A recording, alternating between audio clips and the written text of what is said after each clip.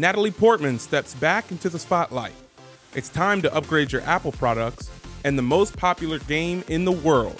All that and more on the Backstage Daily. Hello everyone, my name is David Johnson and I am your host for the Backstage Daily, your weekly morning program that highlights entertainment news in 7 minutes or less. On this Wednesday morning, we've got a lot of news to get to and only a couple days left in the middle of the week, so let's get to it.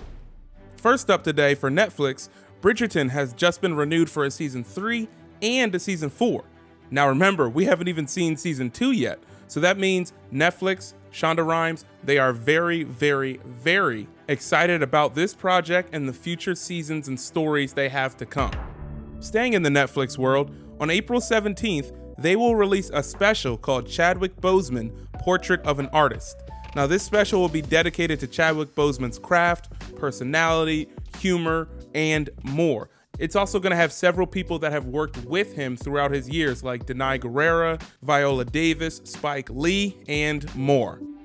Tennis legend Serena Williams has signed a first-look TV deal with Amazon, which includes a docuseries about her personal and professional life to be released first.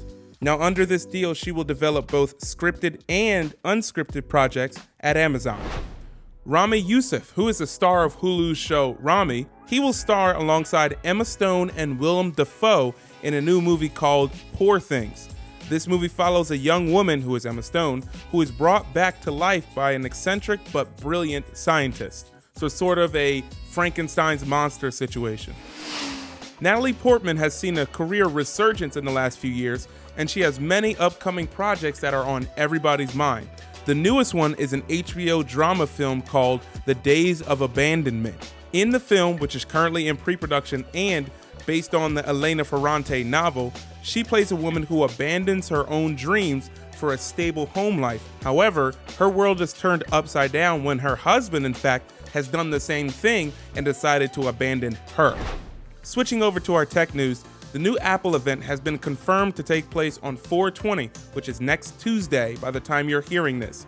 As of right now, they're expected to show off their AirTags, a new iMac, a new iPad, and more. Last but not least, in our gaming news section, Epic Games, which is the company behind the global smash hit Fortnite, recently announced that they completed a $1 billion round of funding, meaning that their equity is now at $28 billion.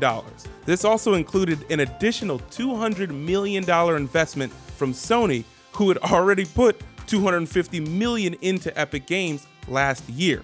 So just to give you the scope of all of this, Fortnite has 350 million registered players, which is 20 million more than the entire population in the United States. That is a wrap, ladies and gentlemen. Thank you for tuning in today. If you're listening on iTunes, don't forget, leave 5 stars and a positive comment. Head on over to our YouTube page, youtube.com/BackstageOL. There you'll find interviews with the biggest names and faces in Hollywood and the biggest projects around the world. youtube.com/BackstageOL.